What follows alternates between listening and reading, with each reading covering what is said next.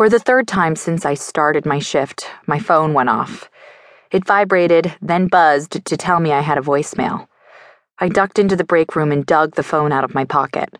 5 missed calls, 1 from Gina and 4 from Grant, plus several text messages also from Grant, all asking the same thing. Where are you?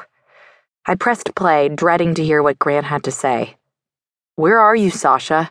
I've been trying to reach you for hours. If you're supposed to be my girlfriend, the least you can do is pick up the phone. Call me as soon as you get this. My hands shook as I deleted the message. I knew I should call him back. I'd been ignoring him for hours, and Grant didn't do well when left to his own devices. I took a deep breath, then exhaled, repeating my mantra, everything is fine, the way my therapist had instructed me to do whenever I felt anxious.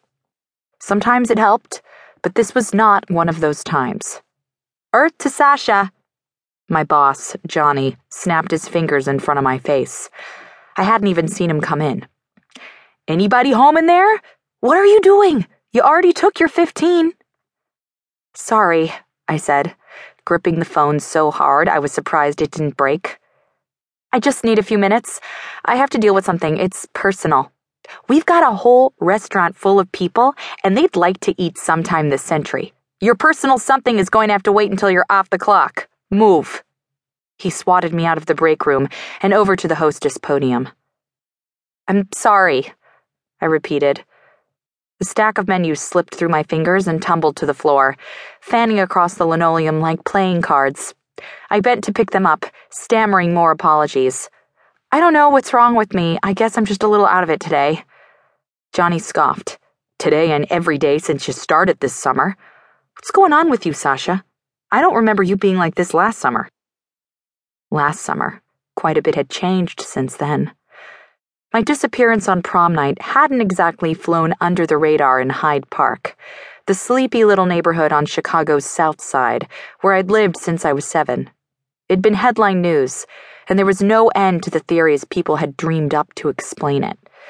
The most popular story was that Grant and I had eloped to Las Vegas in a fit of foolish teenage passion, returning only when it turned out we couldn't get married because I was underage. Grant and I decided to let that particular rumor grow legs, to lie low and write it out as best we could, because even if we could have told people where we'd really gone, they wouldn't have believed us. It was better to let them think what they wanted. I just seated someone at table 23, Johnny told me. Go do your job. I was grateful for a reason to ignore Grant's voicemail, but if I avoided him for too long, he'd show up at the restaurant. Work was where I came to get away from him and everything he reminded me of, where we'd really been while we were missing, what had happened to us there, and Thomas, the boy from another world who shared his face. If I let myself dwell on that too much, I really would lose my mind, and I couldn't afford to be the crazy one. Grant had that base pretty much covered. Grant had come home damaged, distant and temperamental, prone to fits of anger and bouts of impenetrable silence. He'd retreated from everyone he knew. His mother, his friends, everyone. Except me. Maybe it was because I understood what he'd been through, or maybe it was just because I put up with him. For whatever reason, Grant trusted me. I was his touchstone, the thing that reminded him what was real, and for better or worse, he was mine. It would have been so much easier, though, if he looked like anyone else. Each minute spent with Grant was a million tiny paper cuts on my heart. The slope of his nose, his golden blonde hair, his broad, well-muscled shoulders, even his restlessness, reminded me of Thomas.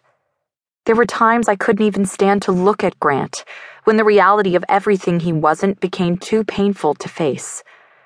I'd been a prisoner in Aurora, but Thomas had freed me. He'd fought for me. He'd believed in me, in what I was capable of, and what I could become. Something I hadn't even known I needed until I got it.